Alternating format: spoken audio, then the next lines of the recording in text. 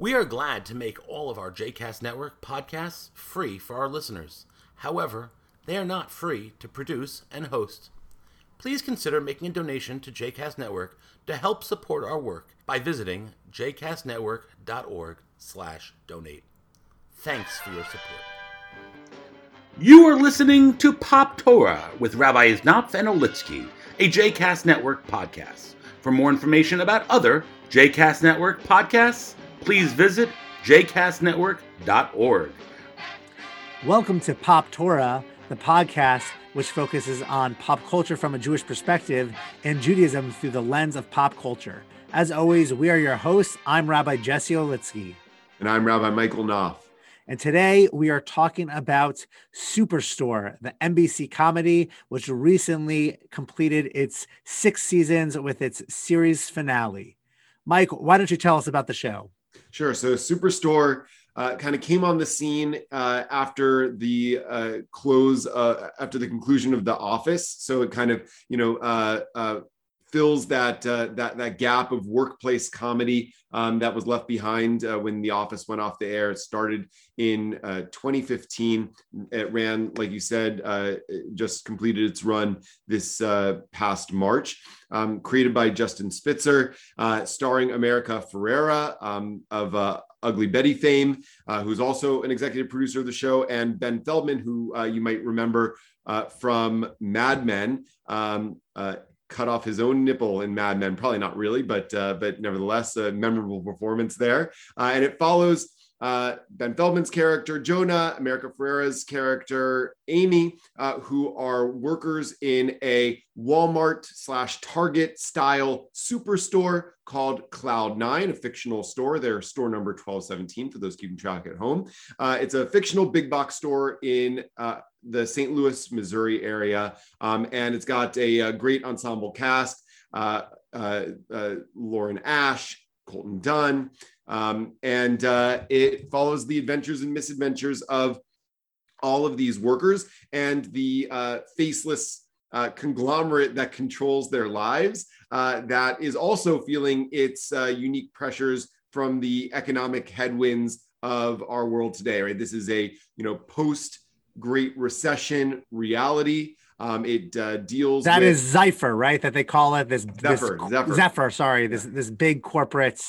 Well, so Zephyr comes into the scene toward the end of the run. I think the 5th and 6th seasons is where Zephyr takes over the Cloud9 corporation. But before that, Cloud9 is itself a big faceless corporation. Think Walmart, think Target. That runs these stores all over the country, but doesn't really interact with, doesn't really care all that much about its employees or its workers, treats its labor as disposable, as dispensable. And in a lot of ways, the corporations have a case to make for that. Because if somebody quits, doesn't like working there, they'll find another low wage employee to take their place, and sort of like winner take all, eat or be eaten capitalist economy that it finds itself in, right? So situated in this kind of post Great Recession era of where The Office kind of talks about how the little company is being pursued and swallowed by the bigger big box stores, right? This is the triumph of the big box store, and then ultimately how the big box store itself is being pushed out by the stronger and more hegemonous forces of the internet. But through its run, it deals with a number of really compelling issues with a great and hilarious cast. It deals with immigration. It deals with racism. It deals with labor justice. And I personally, cards on the table, I really enjoyed Superstore. Was weekly viewing in our household. Jesse, what did you think of Superstore? I sort of ebbed and flowed in my appreciation of it. Could never really get into it. I think part of the challenge was it launched at a time when most of my viewing of television was already on streaming services. I wonder if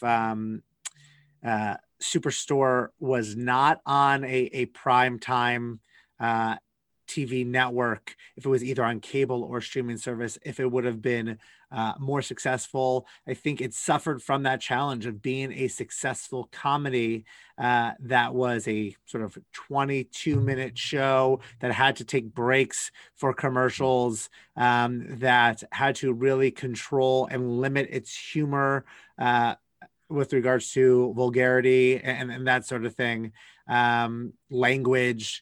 I wonder if it would have been a better show if it was on a streaming service. The other thing, one of the things that made The Office and something like Parks and Rec funny was the mockumentary style of it. Superstore consciously, Justin Spitzer was an Office alum. He was a writer for The Office, and consciously distanced itself from that mockumentary style.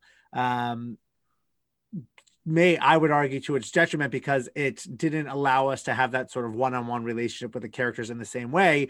Also, I think it really speaks to my own challenge, right? You don't have a relationship with a big box store. Nobody walks in and says, "Oh, Walmart is my favorite store," or "Target is my favorite store." Right? I disagree about Target. So we did that. My wife was joking the other day, had to go to Target and said, never go to Target on a rainy Sunday, right? That it's a place where you could get whatever you need there, but it's sort of a disaster when you walk in, and people are rude with the customers, not necessarily the employees.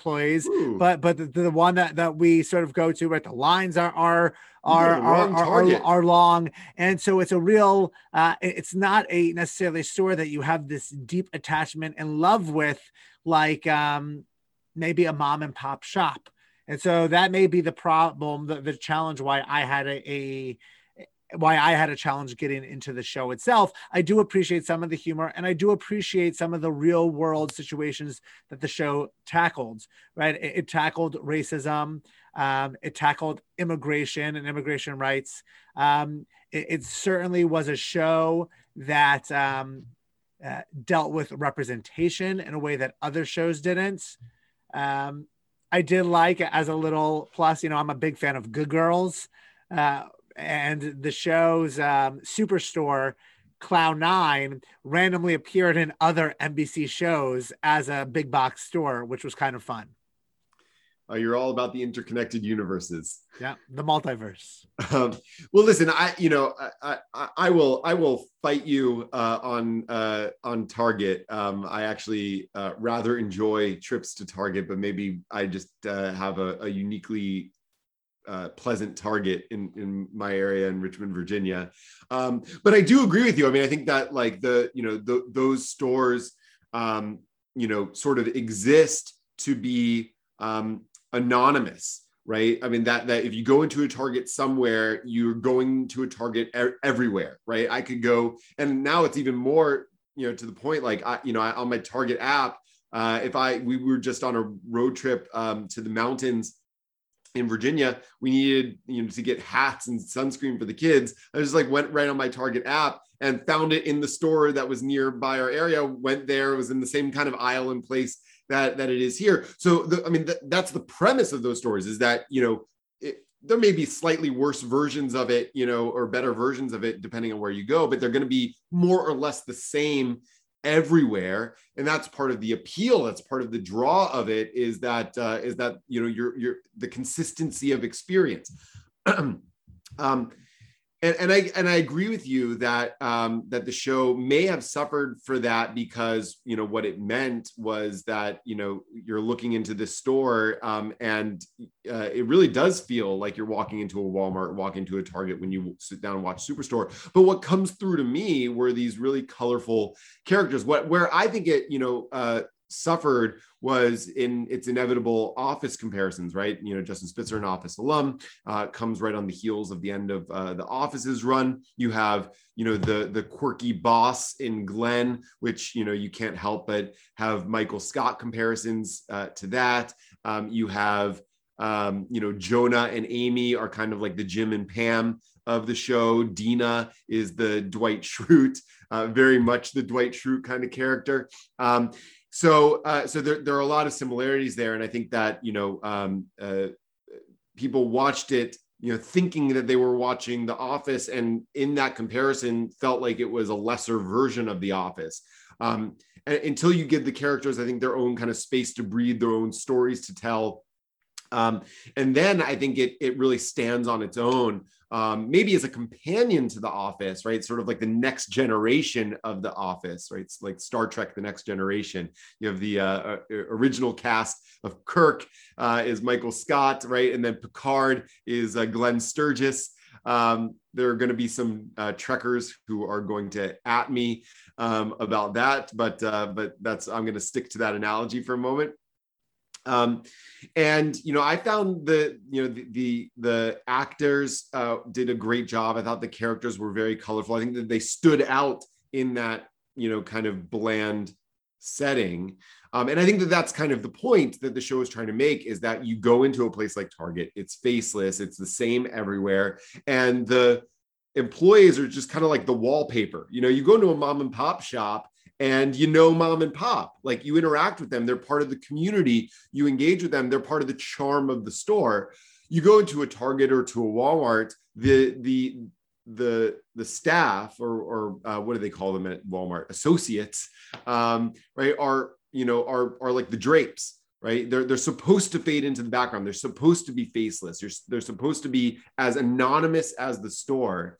And here Superstore is saying to us, these are not anonymous people. Like, these are real people with real lives that most of us, when we walk into those stores, are trained to just kind of ignore or to use. Yeah. And in some ways, right, it is speaking volumes about the problem with the big box store as a result, right? Even the end of the show, the series finale, when Amy was telling Jonah before they kissed and got back together, whatever, was essentially like, you have had 30 jobs in your life. Why did you stay at Cloud9 for 6 years? And he said, it's because it was a good job. And she said, it's a terrible job. And she became store manager, and then she became corporate herself. Right. And she is acknowledging that to be an associate in one of these big box stores is a terrible job. If you look at it, right, and this is true for The Office too, the antics, the fun stuff is not the work, right? The fun stuff is all the things that they do in the warehouse or the break room, or at night when they're restocking, getting ready for Black Friday or whatever. That's the comedy. The comedy is not that they are enjoying themselves at work. It's that they have to create these antics because they are unhappy in a job where they get paid very little, where they are wallflowers, if you will, and are meant to be ignored or forgotten. Right. And so that to me, as I'm watching this through a Jewish lens, of, a tradition that places a lot of emphasis. First and foremost, from the foundations of the tradition, that all human beings are created in the divine image, right? That we're, equal in value and infinite in dignity. That Jewish values with respect to labor come out of that ideal. Say that our, our employees, right? Those who do the work of our in our society, they're not just cogs in a machine. Right, they're human beings created in the divine image and ought to be treated that way. And I think that too often, we've allowed a system to emerge that that not only devalues the labor of individuals, but devalues them as human beings. Right, and so like we as the consumers are trained basically to ignore the staff. Like, only when they're problematic do we care about them. And what the show I think is pointing out is, I think, a deeply Jewish idea that these are real people with real lives, real concerns, real needs, real struggles. Funny, right? And so but I always felt like, in The Office, a lot of times I felt like I was laughing at the characters, right? In this show, the characters, I think, were enabling me to like laugh at the absurdity of the kind of eat or be eaten capitalist system that we're a part of, and it's sort of like a laugh. If I don't laugh, I'm going to cry about it, because you see how it impacts these people's lives, right? How the last season was filmed during the pandemic, right? And so it's like the only show I've seen that has given any kind of window into what it is to be a quote unquote essential employee during a pandemic, which is to say that that you need that work because you can't afford not to, and you're not able to work from home in that kind of job. The company will just easily replace you if you don't show up. You can't afford not to show up anyway. And the company doesn't provide you with what you need to be safe and to be healthy. It doesn't give you the resources or the training to be able to do it. You're just gonna have to figure it out on your own. And that's the story. That's been the case with millions of workers in our country and around the world during the course of this pandemic. They've been in exactly that situation. Absolutely. We call them essential workers, but they're really expendable workers, right? They are workers who will be replaced if they don't show up for their work. It's not only that their job is essential, but them showing up is essential for their own well-being. Well, we, with our privilege, have the luxury of working remotely, so that they can stock our shelves and deliver our groceries or deliver our takeout or pick up our garbage or anything like that, deliver our mail. They're the ones that are showing up in person and having to interact in very close proximity, hands-on, to many other individuals for a very low hourly paying job. Right. I mean, the employees of Dunder Mifflin probably would have been able to work remotely during the pandemic, right? And the employees at Zephyr Cloud9, don't have that luxury. And I think, I said this at the very beginning of the pandemic too. I wrote a piece, this is before we all went into lockdown, but it was clear kind of what was on the horizon. It was right around Purim. I compared coronavirus and pandemic to Amalek, which we're told in the Torah, attacks the children of Israel from behind, hitting the stragglers in the rear first. There is some commentary that says, why is it that the Torah commands us uniquely to remember this moment and specifically how Amalek attacked us? And one of the answers is because it reminds us that we failed in our responsibility, right? That we had stragglers behind us. Like we had people that we just kind of like left out there, right? While we hunkered down inside the Ananei Kavod, inside the clouds of glory, well protected, right? And so one of the things I suggested at that time, and it's become been borne out as true throughout the pandemic, is that we have done virtually nothing to say all of these people, whether they're low wage workers or the elderly, you name it, the people of color. All the people who are already the most vulnerable within our society, what we did is, we went inside our homes, sheltered in place because we could do our jobs remotely and had nice shelter, and then said, all of those people will, bring me my food, stock the shelves, pick up my trash. And ultimately, I don't really care what happens to them. Yeah. And I think the show also highlights that when we find out in the penultimate episode, the second to last episode, that they're not closing the store, but rather that they are shifting it to a warehouse, like a distribution center, right? That they're turning into an Amazon warehouse essentially, and that Dina is able to keep 5 of the employees, and that she has to choose. And by choosing, it's whose livelihood is she taking with her, and who is she throwing out, and having to go off on their own. That's, I think the challenge. What I find really interesting about this show is that when we compare it to The Office, the biggest challenge about something like Dunder Mifflin was that they were losing. This mom and pop paper company was losing to the big box store, and we saw the big box store as evil, right? It was losing to the Office Maxes of the world, Staples of the world. And now this show ends with the big box store closing and becoming a distribution center because it's losing to the Amazons of the world. Right. That's the direction. I think it was exacerbated by the pandemic, but that's the direction the world is going in, is less storefront retail and more online retail.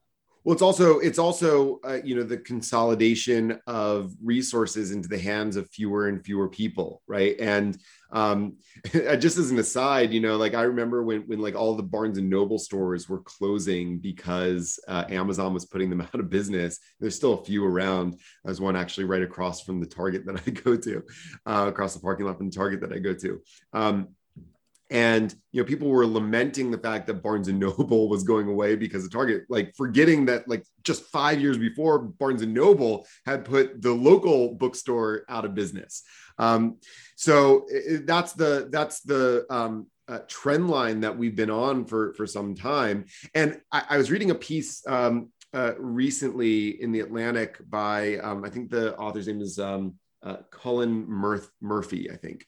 It's called, the article is called "No Really, Are We Rome?" And it was a kind of a takeoff of, observing what happened at the Capitol on January 6th, and having comparisons, is this like Rome burning, basically? And it's a really interesting article on a number of fronts, but one of the things that he says is that there was a historian who put the decline of Rome into 3 words, right? Like a millennium of history into 3 words, which is that you can trace the decline of Rome through this phenomenon: fewer have more. And so that's the trajectory that a show like Cloud9 really captures, and I think that's going to have a lasting cultural impact because of it. It's going to be a real time capsule for this moment.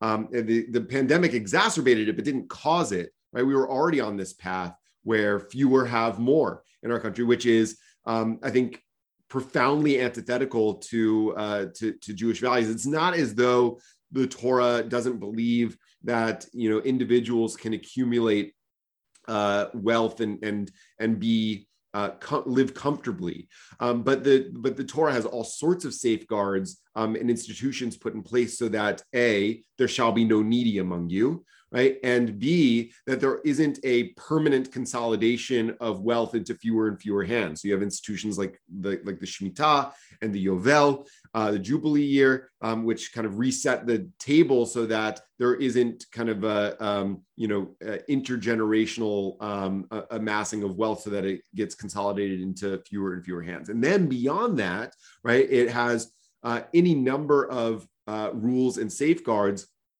so that labor and those who do the labor are afforded the fullness of their humanity and their human dignity. The Talmud says, the Torah says, "Ki li b'nei Yisrael avadim."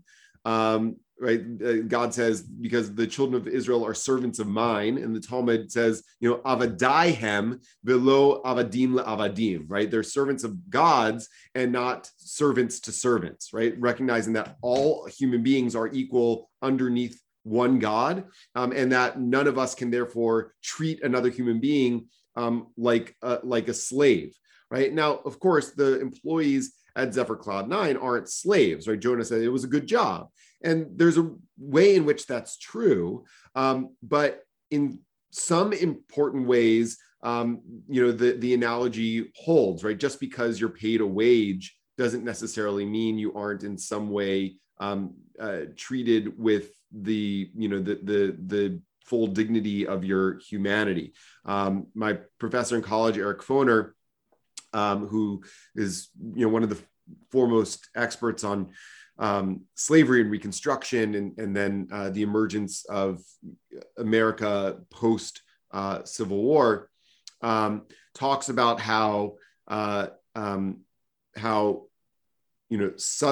of the Southern critiques of Northern industry is we have slaves, but you basically have wage slaves, right? Sure. So you have people who work for a wage, but how are they any better off than the people that we have enslaved? Now, I'm not arguing that their argument was correct, right? But I'm saying that there's a point that they're making, which is that if you treat your employees as disposable and dispensable, if you don't actually care for their humanity, if you don't treat them as partners in your in the industry, in the business, if you don't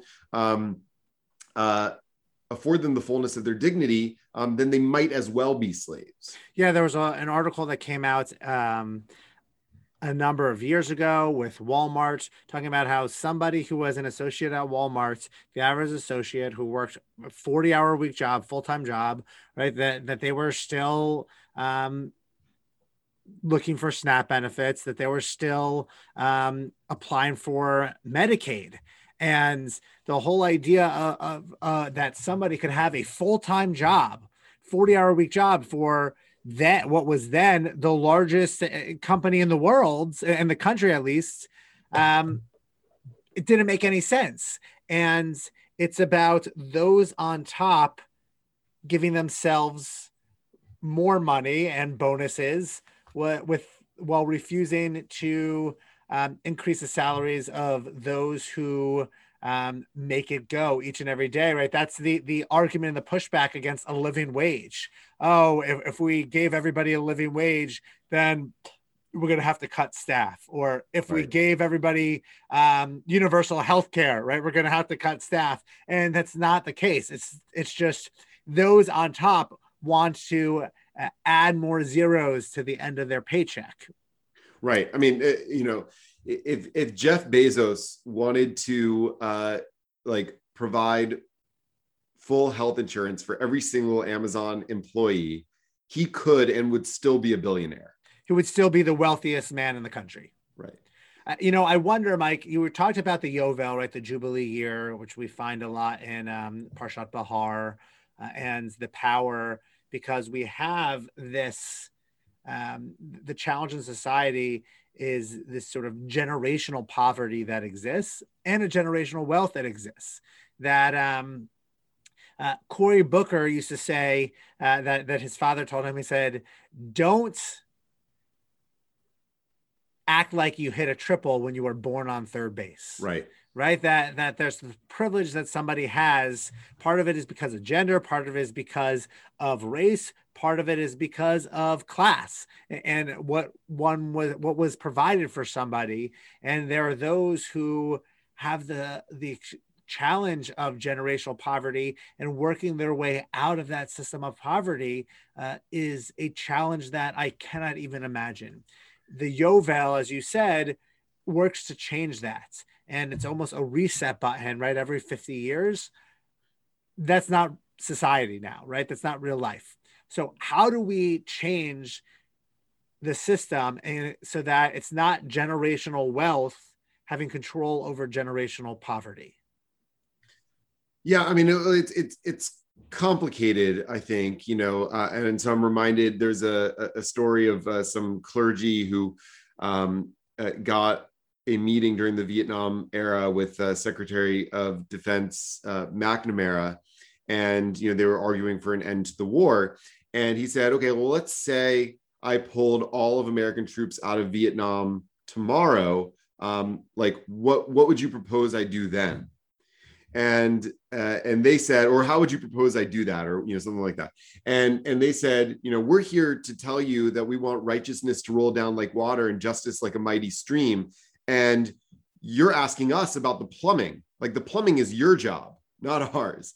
Right. And so I'm not a policy wonk, right? I'm not sure all of the solutions. I think that, some of them to me would be providing workers with the minimum wage, having healthcare provided by the government and stop having it tied to employment, which is a vestige of a bygone era. Anyway, we don't live in a society or an economy anymore where it makes any sense for your healthcare to be tied to your employment.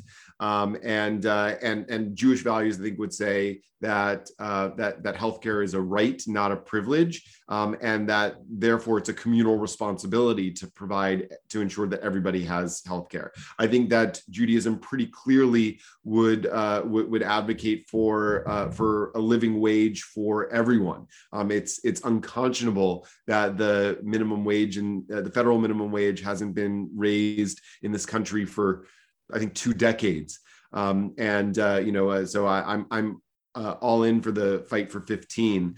I think that's a baseline and not a conclusion. I think that what we should be arguing for is a living wage. I think workers should have, bills of rights and should be able to share in companies' profits. We were fighting in Virginia for 2 years now.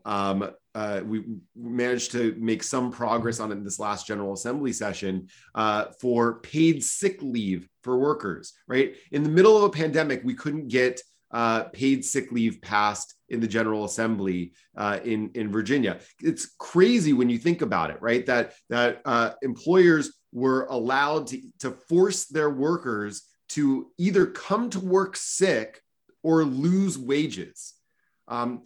It's crazy, because especially think about the person, making your burrito at Chipotle, having to make that choice, right? And then wondering why it is that, people sometimes get sick eating at Chipotle. Yeah.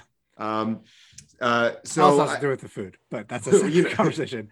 You get a lot of apps for that too. I think Judaism is also very much on the side of the union, right? That the union defends the little guy, right? The union, there's power in numbers. The union is all of Bnei Israel and the Erev Rav exiting Egypt together and saying it's only together can we rid ourselves of the narrowness of Mitzrayim.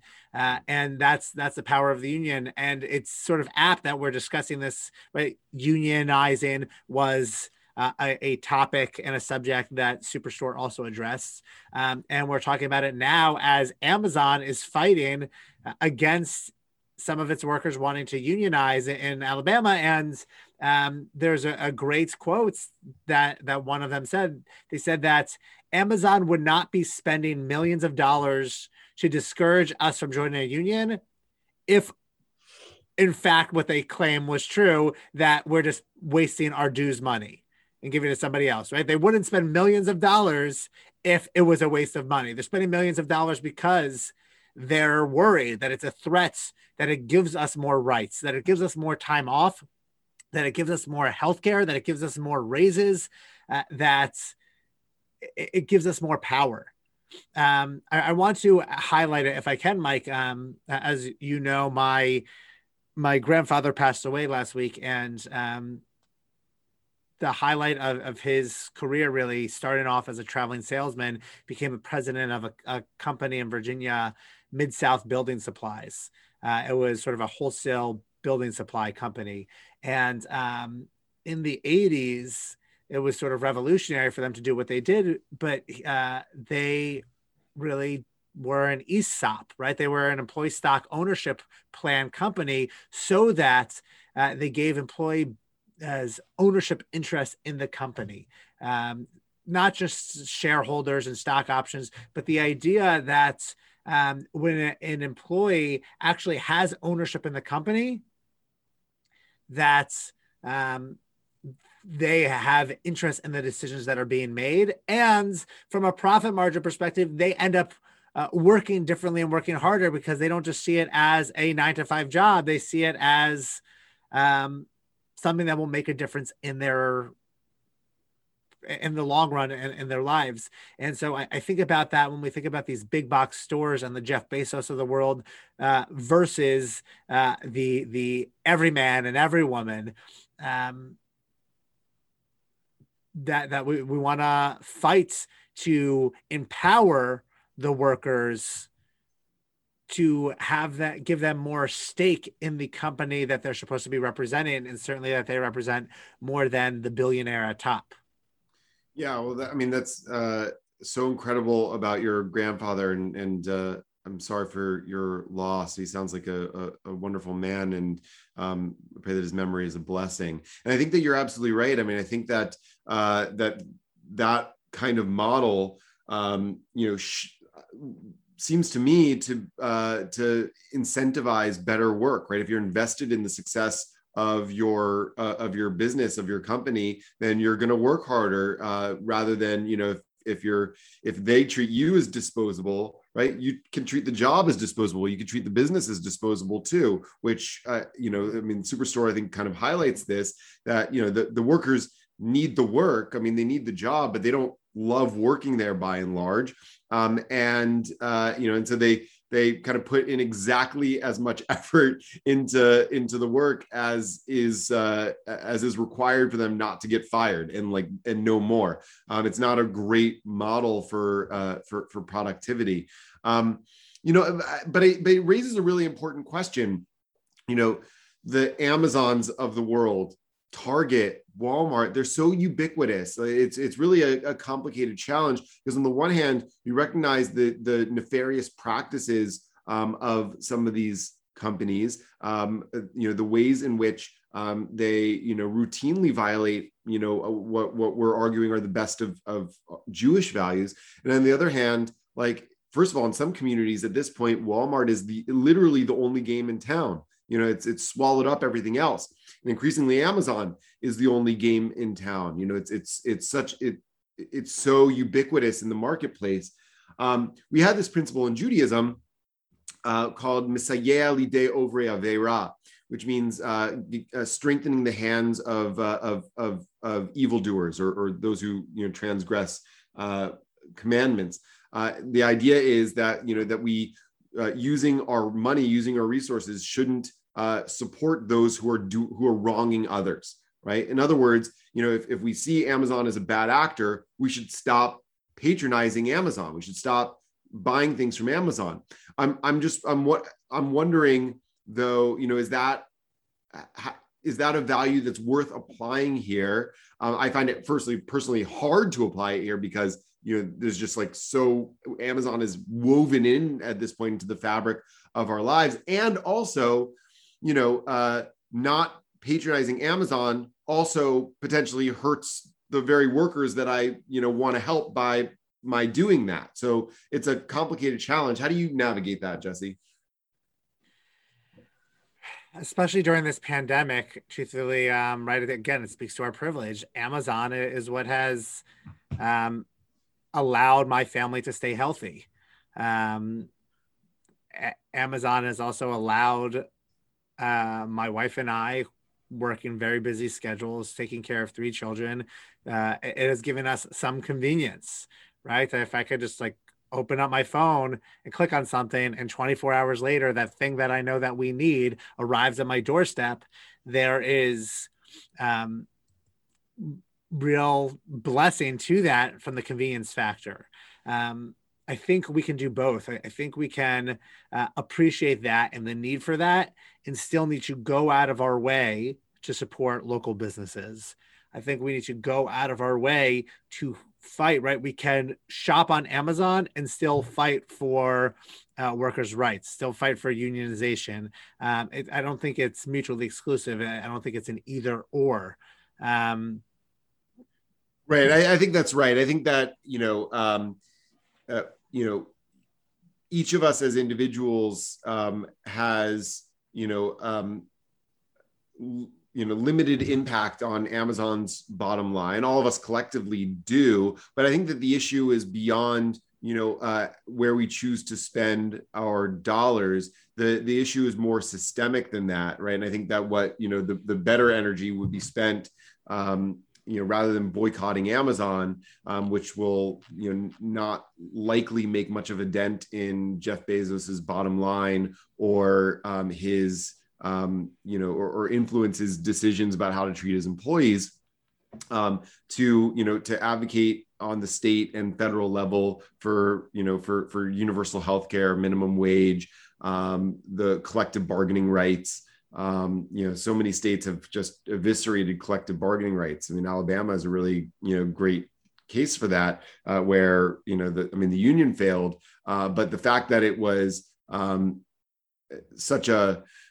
there was even a possibility that it was going to succeed was, an enormous uphill climb in such a, staunch, quote unquote, right to work state. So I think that there's a lot that needs to be done, on a systemic level, that would accomplish what, we want to, because I don't think that it's, if you put Amazon out of business, there'll be another Jeff Bezos who comes in their place. The better thing would be to advocate for a system in which nobody is allowed to become what Amazon is right now. And I think that that's the better play practically and in terms of Jewish values, right? And then I think that, the Torah, I think, would say that, it's not inherently problematic for a company to be successful, but it is problematic when a company is as successful at the expense of so many other people, as you see with companies like Amazon or Walmart. When they become the only company. Right. Essentially. I think that's fair. And maybe that's a good place for us to wrap up today, Mike. That a task for all of us that Judaism does not look down on success. It supports success, but it also makes sure that success should not come at the expense of another, that we are told simultaneously that we should not close our hands or our hearts to those who are in need, and we create a world where there should be no one in need. Amen. Thank you so much for listening today. Once again, if you like our podcast, and we hope that you do, please rate and subscribe us. Feel free to share with your friends. We'd love to continue the conversation with you. But until next time, I am Rabbi Michael Knopf. And I am Rabbi Jesse Olitsky. Take care, everyone. Have a heavenly day.